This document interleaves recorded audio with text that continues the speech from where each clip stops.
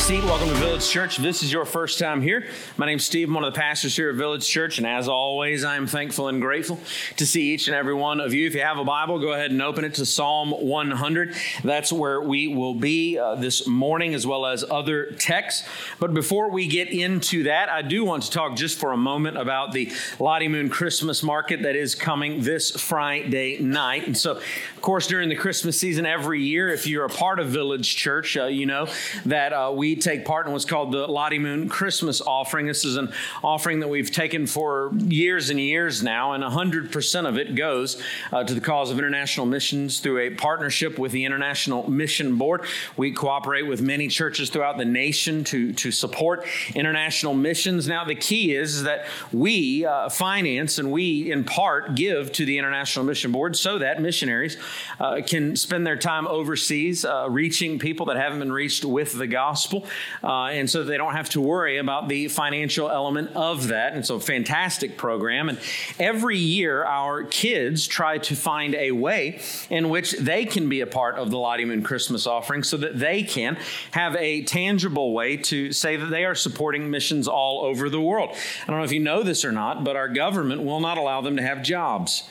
It's frowned upon. They won't let 10-year-olds go to good factory union jobs like they used to. So the kids have to get creative every year. And so this year, they've decided to have the Lottie Moon Christmas Market. That's this Friday night, November 17th, starting at 6:30. You can drop by anywhere between 6:30 and 8. And I hope you do. My kids are taking part in it. And so if you don't come, it's going to hurt their feelings. And if you hurt their feelings, well, guess what? You hurt my wife's feelings. And if you hurt my wife's feelings, well, that makes my life complicated, and so I'm just going to get mad at you. So you need to be here. You need to bring some money. You need to buy. They're going to have Christmas ornaments, Christmas decorations. They're going to have many crafts. They're going to have desserts that they're going to sell you. There's really no limit to the things that they're going to be selling. I don't even know what all of them are. But please, just mark out some time this coming Friday night, maybe right before dinner, right after dinner.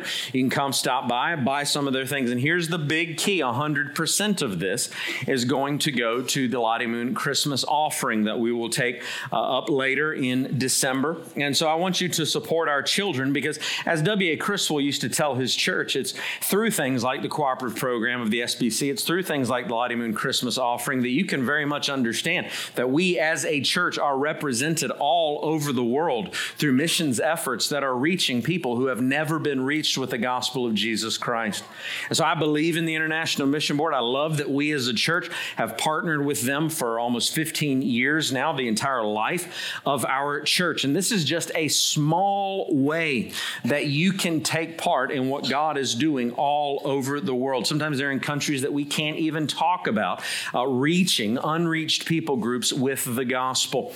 And so I hope that I've sufficiently guilted you into being here this Friday night, somewhere between 6:30 and 8, and buy some of the goodies, especially if you see a Gentry kid attached to it. Because if you don't buy it, I'm going to have to buy all of them. And I'm running out of money. All right. So please help us with that this Friday night. Well, we are a week and a half from Thanksgiving. That's hard to believe. 2023 has flown by. I barely knew it. But when we get into the Thanksgiving season, it kind of makes me reflect on our culture at large. And I believe that we have a pandemic of ingratitude in our culture. I think that as a culture, we define our lives by what we lack before we give gratitude and thankfulness to the God that has given us all that we have. We're more anxious in our culture about what we can't do than we are thankful for what we can do. We're more focused on the bad things that might happen to us than we are glad about the things that have already happened that are good for us. And I think that we do this to the detriment of our very souls. I believe Thanksgiving is a vital holiday, especially for Christians, and it gives us an opportunity to showcase our thankfulness to God for all that He has given us and all that we have been given by Him. Of course, the non-tangible things, the immaterial things, like redemption, like the gospel of Jesus Christ, like the life that we have, where Ephesians puts it, that we have been blessed with every spiritual blessing in the heavenly places. You cannot exaggerate the level of blessedness that that is, but also the material things around us. There's not anything material in your life that has not been brought to you by God. From the clothes on your back to the food that you will eat after this service that I'm not going to get until after the next service. You should be thankful you get to eat before I do on Sundays. But we also need to be thankful for the fact, this morning I drove a truck that had heat in it. I remember I one summer spent time driving a truck that did not have air conditioning in it, and I was not thankful for that. We should be thankful for every single thing in our lives, but we must also go beyond those things to realize that every single one of them has come from the hand of their Creator, God. A fascinating thing has happened in my lifetime, and that's how Halloween has really overtaken Thanksgiving, and in some ways it even competes with Christmas on the emphasis that people put into it, on the amount of attention that people give towards it.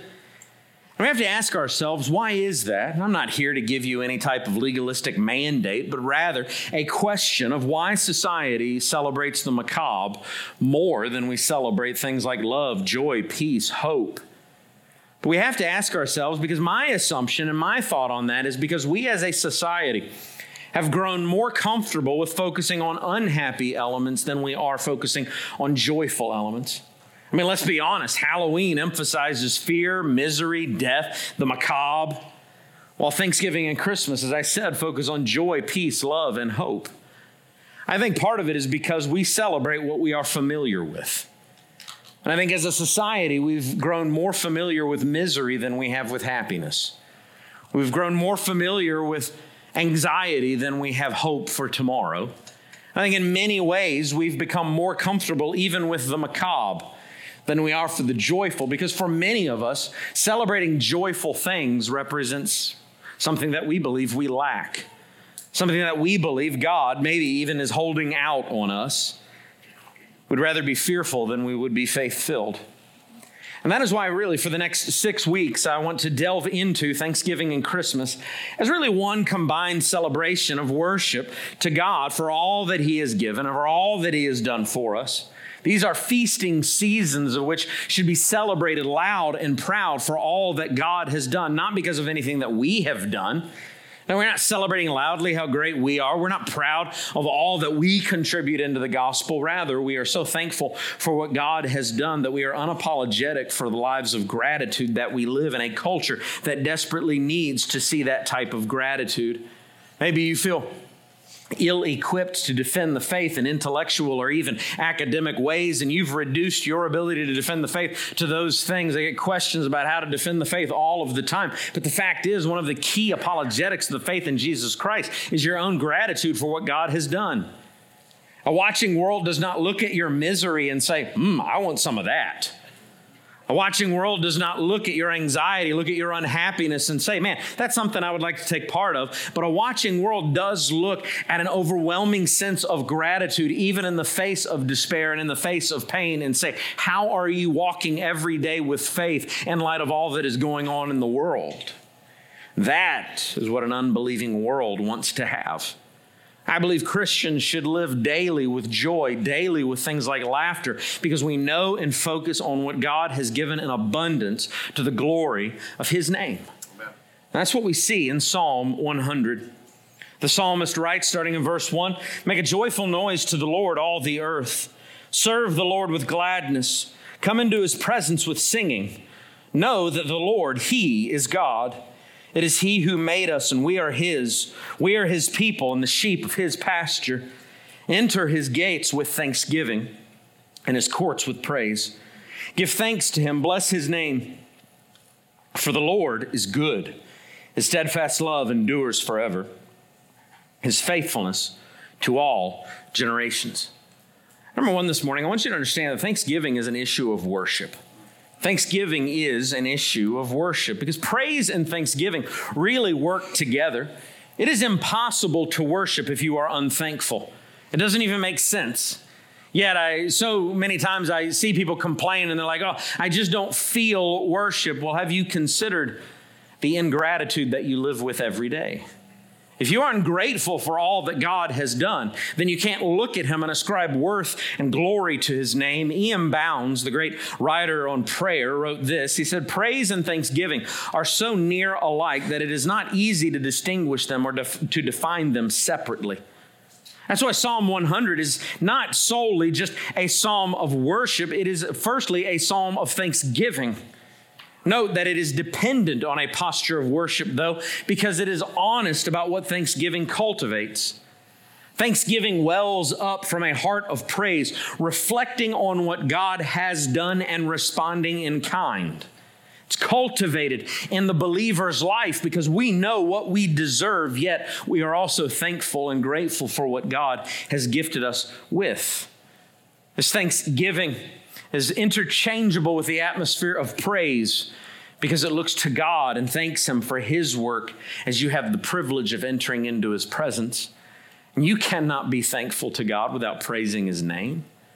That's why he notes that he comes into the presence of God in verse 1 with a joy, because that joy is rooted on the privilege of entering into the presence of a holy God that you do not deserve to enter into, but rather should be condemned by because you are so unholy. Note that this joy-filled heart wants to speak of the knowledge that God has revealed through his activity.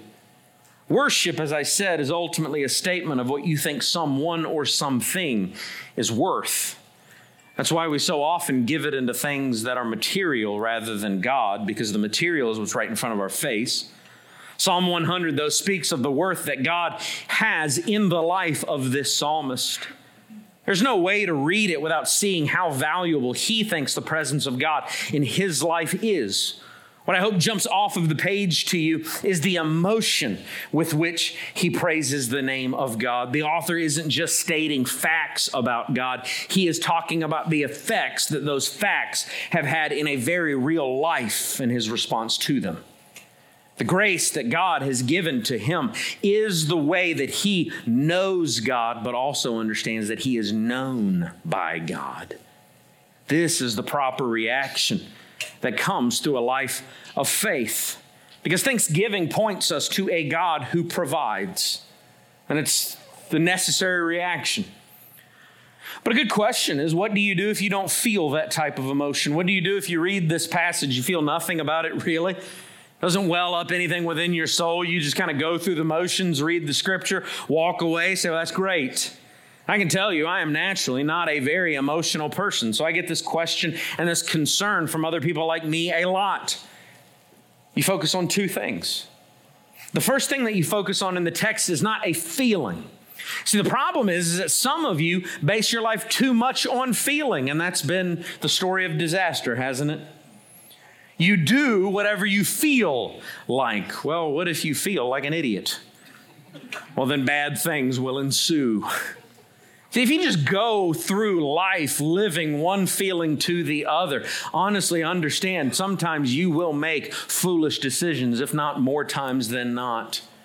What the psalmist is doing, though, isn't that he's basing his relationship and his understanding of God on an emotional feeling. No, he's basing his feeling on facts.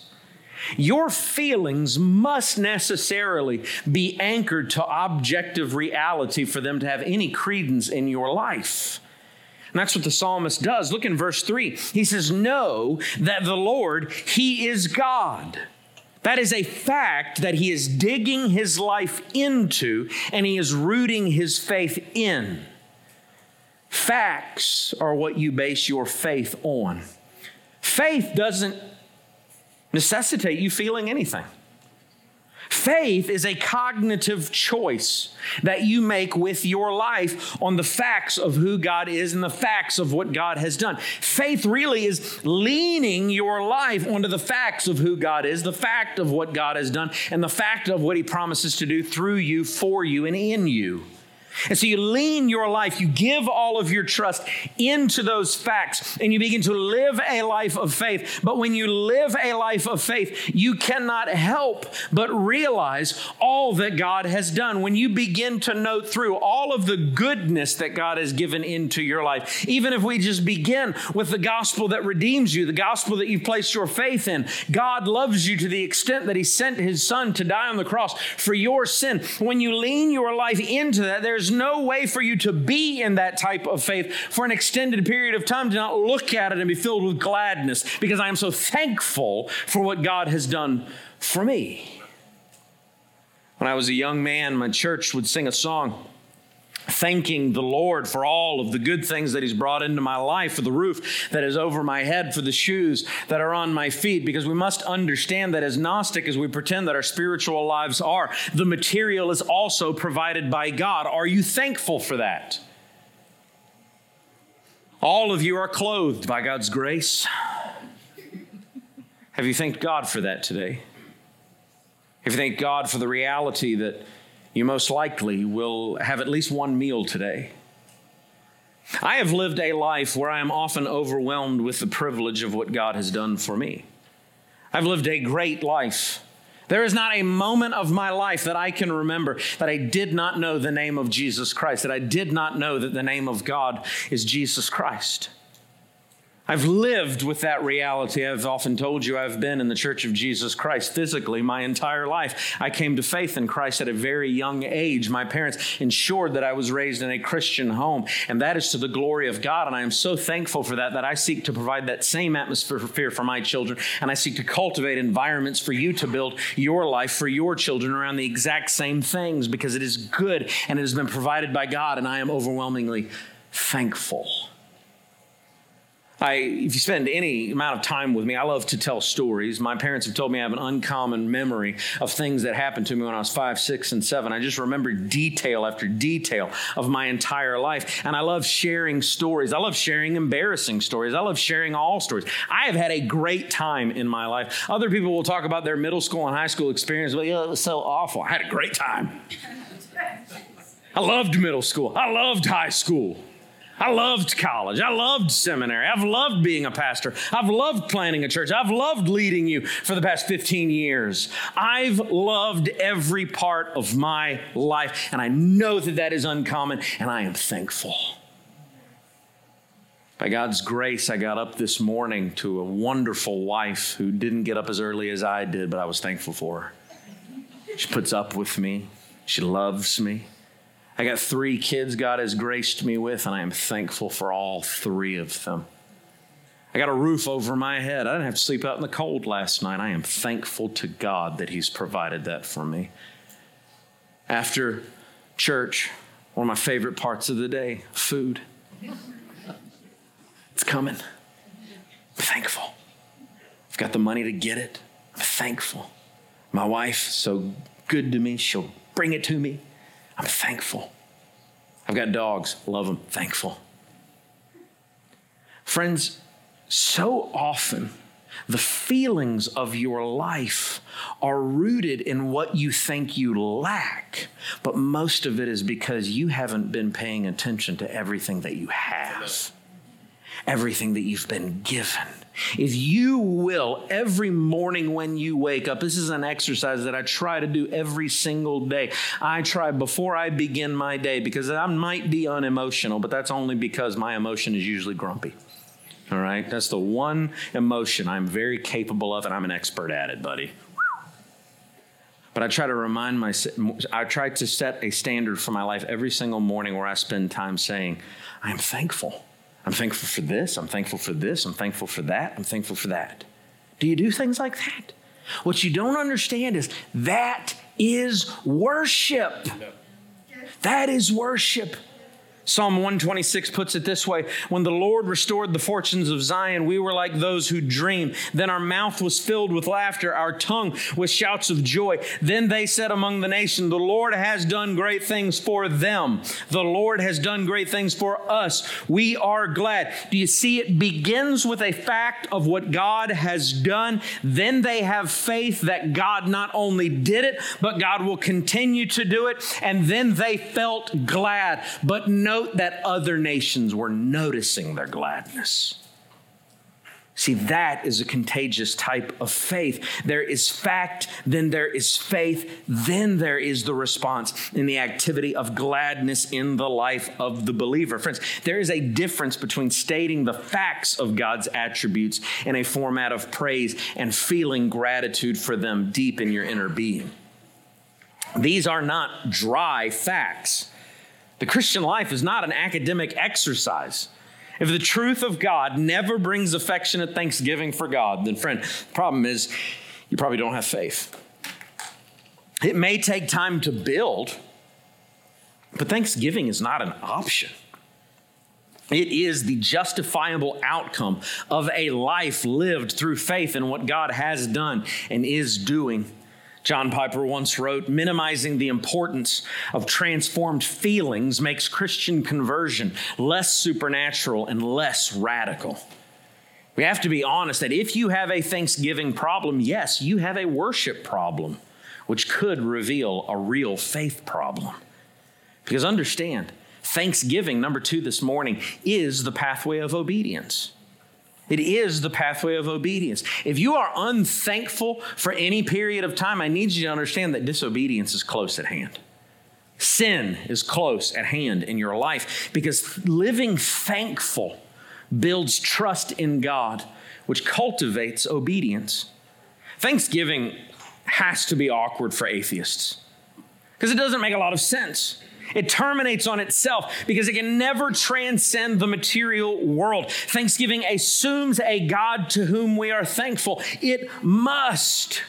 I would hate to spend my Thanksgiving and Christmas with men like Neil deGrasse Tyson, the astrophysicist, who's so quick to tell you that you are a fool for trying to thank some transcendent being out there that made everything that is. And he's going to try to give you 17 mathematical equations why the existence of God, it can't be real and you are a fool. What a bummer. If he was related to me, he wouldn't be eating turkey at my table. Be like, bro, I'm going to live thankful. Get your math out of here, all right? But what he's doing through it is not giving you a justifiable, or what philosopher Alvin Plantinga calls you, a warranted disbelief in God. Rather, what he is doing is giving you a show to anoint himself as deity. But if I am the autonomous materialistic deity in my own life, what a pathetic existence that my thankfulness and my gratitude can never transcend my own hands. Imagine how miserable it must be to not be thankful. Friends, there is a part of the image of God that was given to us in the very soul of who we are that just wells up gratitude for all that is good in our lives. Don't you understand that that is God drawing up from within us a worship that must go beyond the material to our transcendent God who is immanently involved in our lives? In 1 Thessalonians chapter 5, closing the book, the Apostle Paul writes to the church at Thessalonica in almost a bullet point fashion, describing what a life of faithfulness to the gospel of Jesus will look like. Right in the middle of it, in verse 18, he tells them that they must give thanks in all circumstances. Why? Because he says, this is the will of God in Christ Jesus for you. Why would he say something like that? Because along with all the other commands, thankfulness is the will of God for your life. To put it the opposite way, to be unthankful would have been for them to walk outside of God's will, and that is a dangerous thing. For so many of us, We're not thankful for the will of God because we kind of reduce God's will to our lives for the material things of this world. And we think the will of God is consumed with our spouse, with our education, with the vocation that we're going to choose in our lives. And many don't slow down enough to wrestle with the things that the Bible is very specific about what the will of God for our lives is. For many of us, we don't understand the will of God because we look for it only in material ways. Friends, that is practical atheism. God's will goes beyond what is right in front of your face to the source of all things, God. And so what is the will of God for you? To be thankful. When you begin with such a notion that God would have me worship through thanksgiving, that is His will. If I am not thankful, I am out of God's will. Therefore, I will seek to be in His will, to always be filled with gratitude. Don't you understand that all of those other things will fall into place in your life because you will have a clear perspective as to why you exist and why everything around you exists. It exists to point glory to God. And when you begin with that, all the other things tend to be very simple to figure out. God has designed us to live in the type of reality where we look to His hand as gifting us with everything that God gives us in our lives. But so many of us, especially in our culture, we focus on what is wrong with life before we're ever cognizant of what is right in life.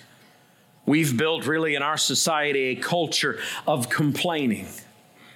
And you look at others who are thankful and be like, well, have you seen the way that the world is? I say, well, yeah, we've got eyes. I see the news. I know things are messed up. I know the world is not in many ways as it should be, but it is out of God's will for you to feel sorry for yourself and seek to be a victim rather than seeking to attempt to be a hero in this world. And I'll not apologize for that. I believe it is overwhelmingly biblical. To seek to victimize yourself in any and all circumstances is detrimental to your soul, and it will kill your future. It is God's will for you to be thankful for everything that He has given into your life. What has He given into your life? Everything that is in your life. This brings with it the glad assumption that everything in every circumstance you will encounter in this life will be from the hand of God. And God has designed us to live in that reality. That means that even when pain enters into my life, I must look to the God who brought it and be thankful, because the alternative is chaos. When I look to the turmoil that God brings into my life at times, I must ask myself, how can I be thankful?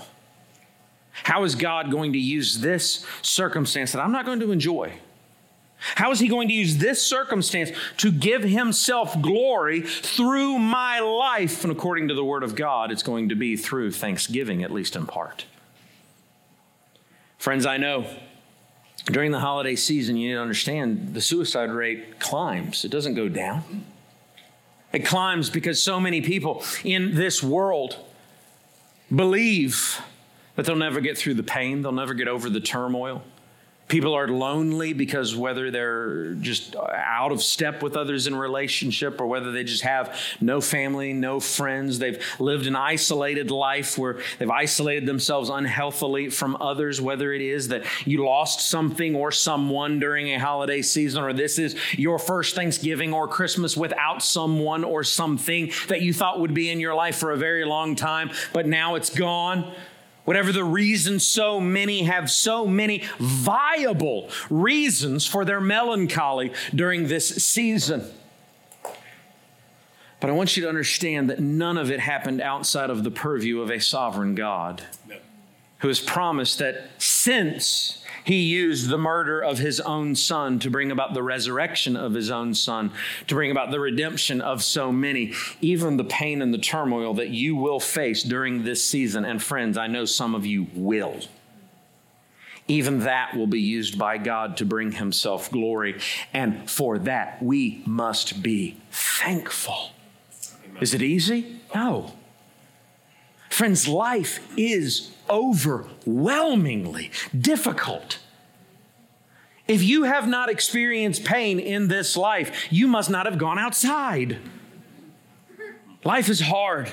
Life is a struggle. And so many suffer for so much of it. But we do not serve a God who has detached himself from the difficulties. Rather, we serve a God who has inserted himself right in the center of those difficulties, and through his Son, sunk himself into the deepest depths of suffering that anyone has ever known in all of creation. And he has done it to redeem you, but he has also done it so that you can know on the dark night of your own soul that not only do you have a God who cares, but you have a God who can redeem pain for his glory. And for that, we must be thankful. We enter God's gates with thanksgiving because we believe that the God who worked to save us will continue then to carry us into a future by his design. Hebrews chapter 11, verse 6 states there is a direct connection between faith and seeking reward. He says, without faith, it is impossible to please God, for whoever would draw near to God must believe that he exists and that he rewards those who seek him. That trust is cultivated through thanksgiving rather than giving God our list of grievances of how bad everything is every day. Even if life hasn't turned out the way that you wanted it to, and I know for many of you it hasn't, it isn't.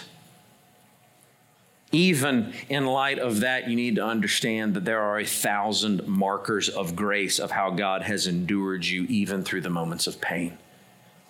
And all of your despair, all of your grumbling, all of your complaining, if you ever stopped for a moment to ask the question, how have I endured through every moment of it? Well, if you are a follower of Jesus Christ, I'll tell you how you've endured, because the power of the Holy Spirit is what has endured you. You weren't strong enough. You weren't mighty enough. You wouldn't have made it if God hadn't carried you every step of the way. See, friends, if you believe the gospel, then you know God isn't holding out on you. But envy and jealousy will cultivate that type of environment in your life. It will tell you, oh, you should have that rather than them. Oh, you should be that rather than that person. Oh, you should have that type of life. They don't deserve it. I'll tell you, I deserve so much more than some people. I tell you, I live that reality. I look at what people have and I'll be like, loser, I should have had that. I got a problem. It's called envy. Maybe you have it too. But see, the issue is that can very quickly turn into a posture of believing that God is somehow holding out on you. Friend, God hasn't held out on you, and I know that's true because he sent his own Son to pay the penalty for your sin, not his sin, your sin. That's not the type of God that holds out on us. Look at James 1:17. Every good gift and every perfect gift is from above, coming down from the Father of lights, with whom there is no variation or shadow due to change. When we do not have all that we want in this world and from this world, we tend to grow resentful towards God, not realizing that not only is he our designer, but he is the designer of everything that is good for us. Therefore, when he doesn't give into your life something that you want, it's either coming later or it would have somehow destroyed you. Some of the greatest things that God has ever done is not give you exactly what you asked for. Because if he had done it, it may have led you away from him into worshiping the gift rather than worshiping the gift giver. If your thanksgiving is overwhelmed by only also being thankful for material gain, then you don't understand what good is. Don't get me wrong. I'm no Gnostic. I am so thankful for every creature comfort that God has blessed me with. But the greatest gift is the blessing of knowing him, the blessing of being redeemed by him, the blessing that, as Ephesians, as I said, says, I've been blessed with every spiritual blessing in the heavenly places. I will never know the wrath of God. I will never know it. Amen. As soon as my life on this earth is through, pleasure forevermore in glory with a God who, when he looks at Steve Gentry, he sees the very righteousness of his Son, Jesus Christ. On my worst day, that's still true. And for that, I'm thankful. We are so tempted to measure our lives and the worth of our lives apart from the eternity afforded by God, that it does create disobedience and many of us pursuing lifestyles that God never intended for us to have, thinking that that is where we'll find happiness, that is where we'll find joy. You will never find it outside of the presence of God. When you live thankful to God in every moment, it focuses you on what he created you for and the commands that he has given, because it assumes that he knows better than I do what I need in my life, and I trust him with that. But also understand, number 3, thanksgiving puts you in a posture of trustful rest. Thanksgiving puts you in a posture of trustful rest. Hear this: ingratitude is arrogance. Plain and simple. It is a sin against God.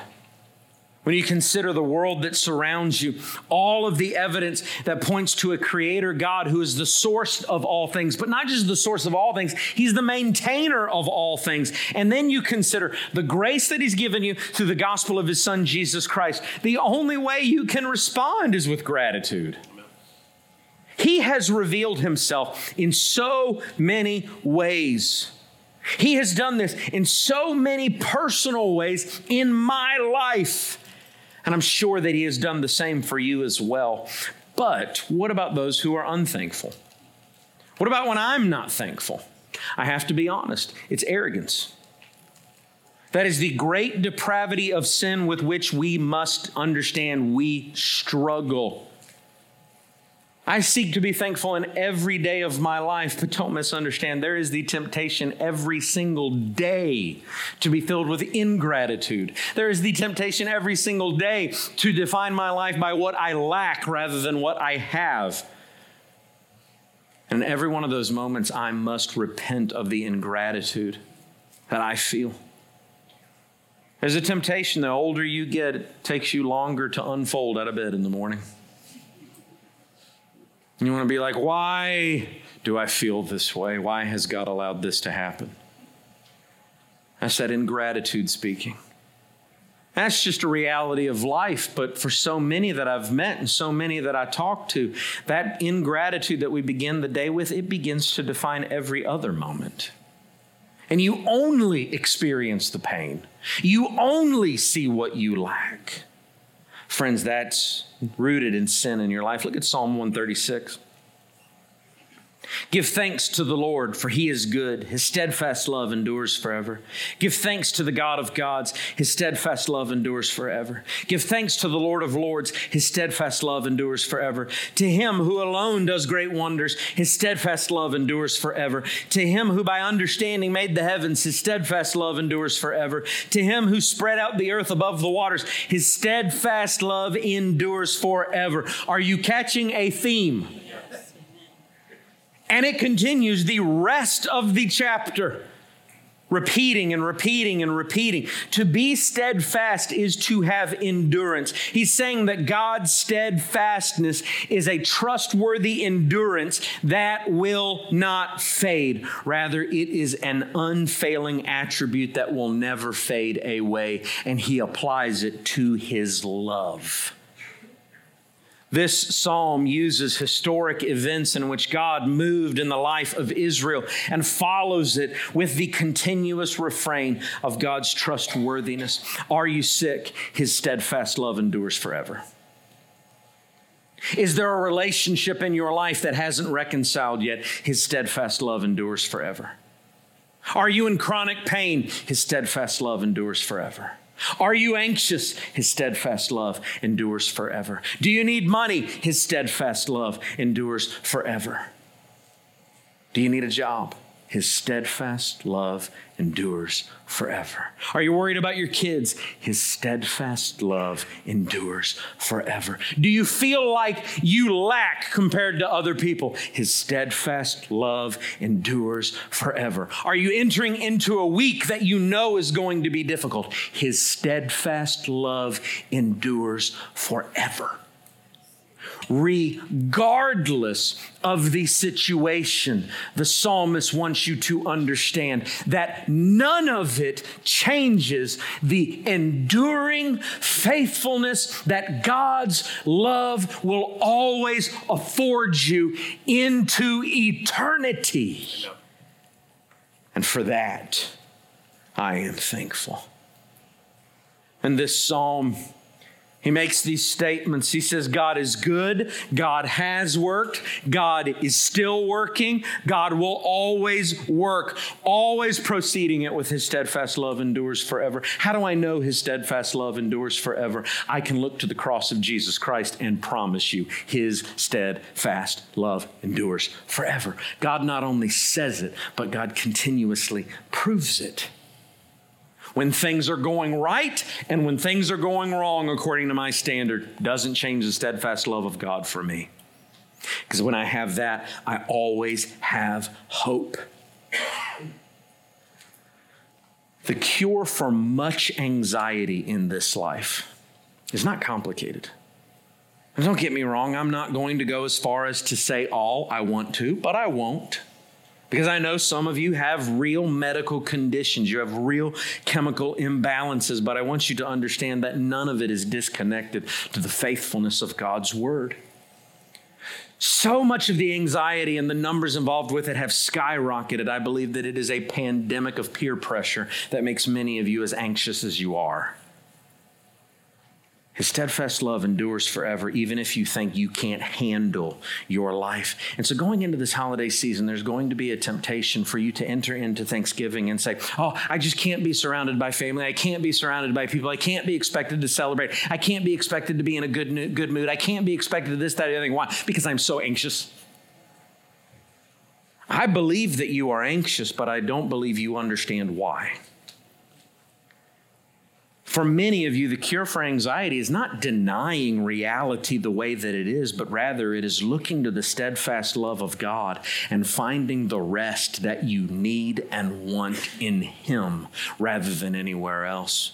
When you are tempted to find your identity in anxiety, you need to turn and look to the gospel of Jesus Christ and say, how can Jesus define me more than my anxiety defines me? Don't fret yourself to death this holiday season. It doesn't matter if your holiday is not going to be as pretty as everybody else's holiday. It doesn't matter that your turkey is not going to taste anywhere near as good as mine. All right? Chef Steve's in the house. What matters is that you not only have a God who has saved you, you have a God who's going to endure you through this physical world every step of the way and into the next, into His kingdom. When we consider the world around us and everything that is in it, when we consider the next generation that is following us, they don't need to see people that can't handle and won't. They need to see people that trust God with thankful hearts. They need to hear proclamations of God's trustworthiness and our thanksgiving for all that He has done. Look at Psalm 139. I praise you, for I am fearfully and wonderfully made. I say that in the mirror to myself every single morning. You say, well, that sounds cocky. I say it sounds like God's word, so whatever. Some of you could use some of that faith-filled cockiness. Stop looking at yourself and seeing something that you don't like. And don't call people fat-phobic. No, I am fat. I shouldn't be that. But that doesn't change the fact that I was designed and made by a God who loves me. And I am exactly who He wants me to be. I look how He wants me to look. And I am thankful for every moment that He allows me to be so good looking. I am fearfully and wonderfully made.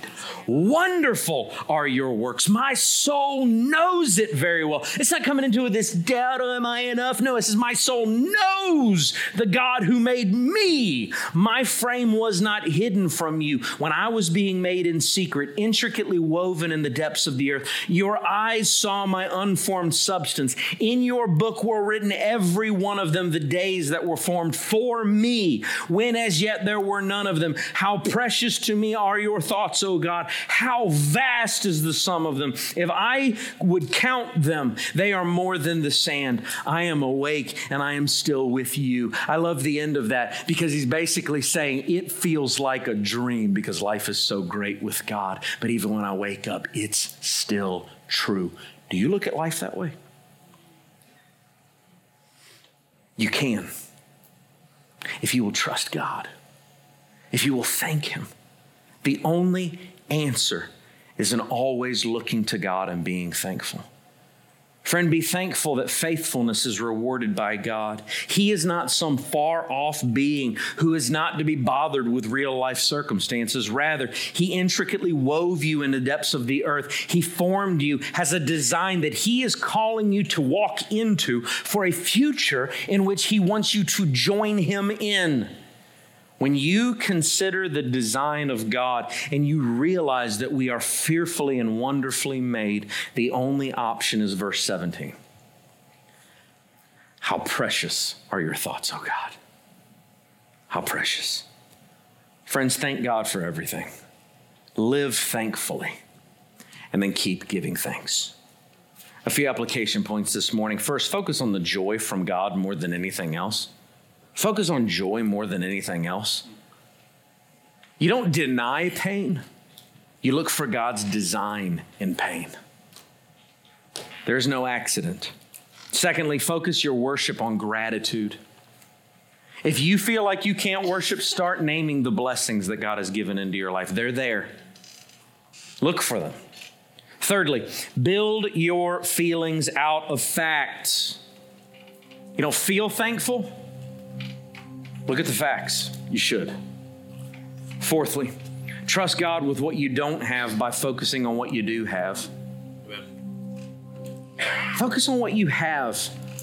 That doesn't create a world in which you get everything that you want. What it does is it says, man, God has been good to me, so I can trust him to either give it to me tomorrow or keep it from me because I shouldn't have it. Yep. And then finally, rest in God's faithfulness before you worry about tomorrow. The God that was faithful yesterday, he's strong enough for tomorrow, even if I'm not. Trust him.